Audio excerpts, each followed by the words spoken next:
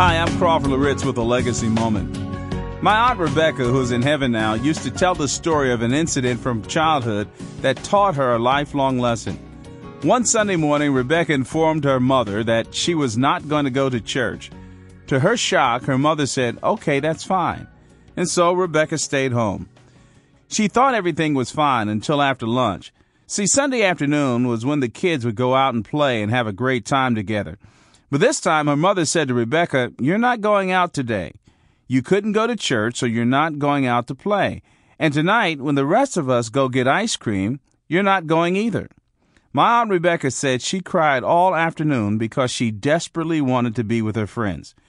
She learned the hard way that you don't do what you want to do and get what you want to have. So it is with prayer. You may say, how does prayer relate to all of this? Sometimes we feel as if God is obligated to do whatever we ask Him to do, and so we take verses out of context, or we have some desire where we say, "God, do it for me." Never mind that we have ignored Him and haven't met our spiritual responsibilities. Jesus warned us about that in John chapter 15, verse 7. Notice the condition Jesus places upon prayer.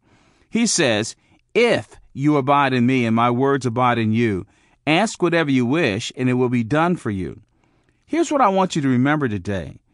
To not meet God's conditions is to abuse the privilege of prayer. Have you surrendered fully to Him? Have you allowed His Word to possess your mind? If so, pray with confidence and expectancy. More information about the ministry of Crawford Loritz can be found online at livingalegacy.org. Join Crawford tomorrow for another Legacy Moment.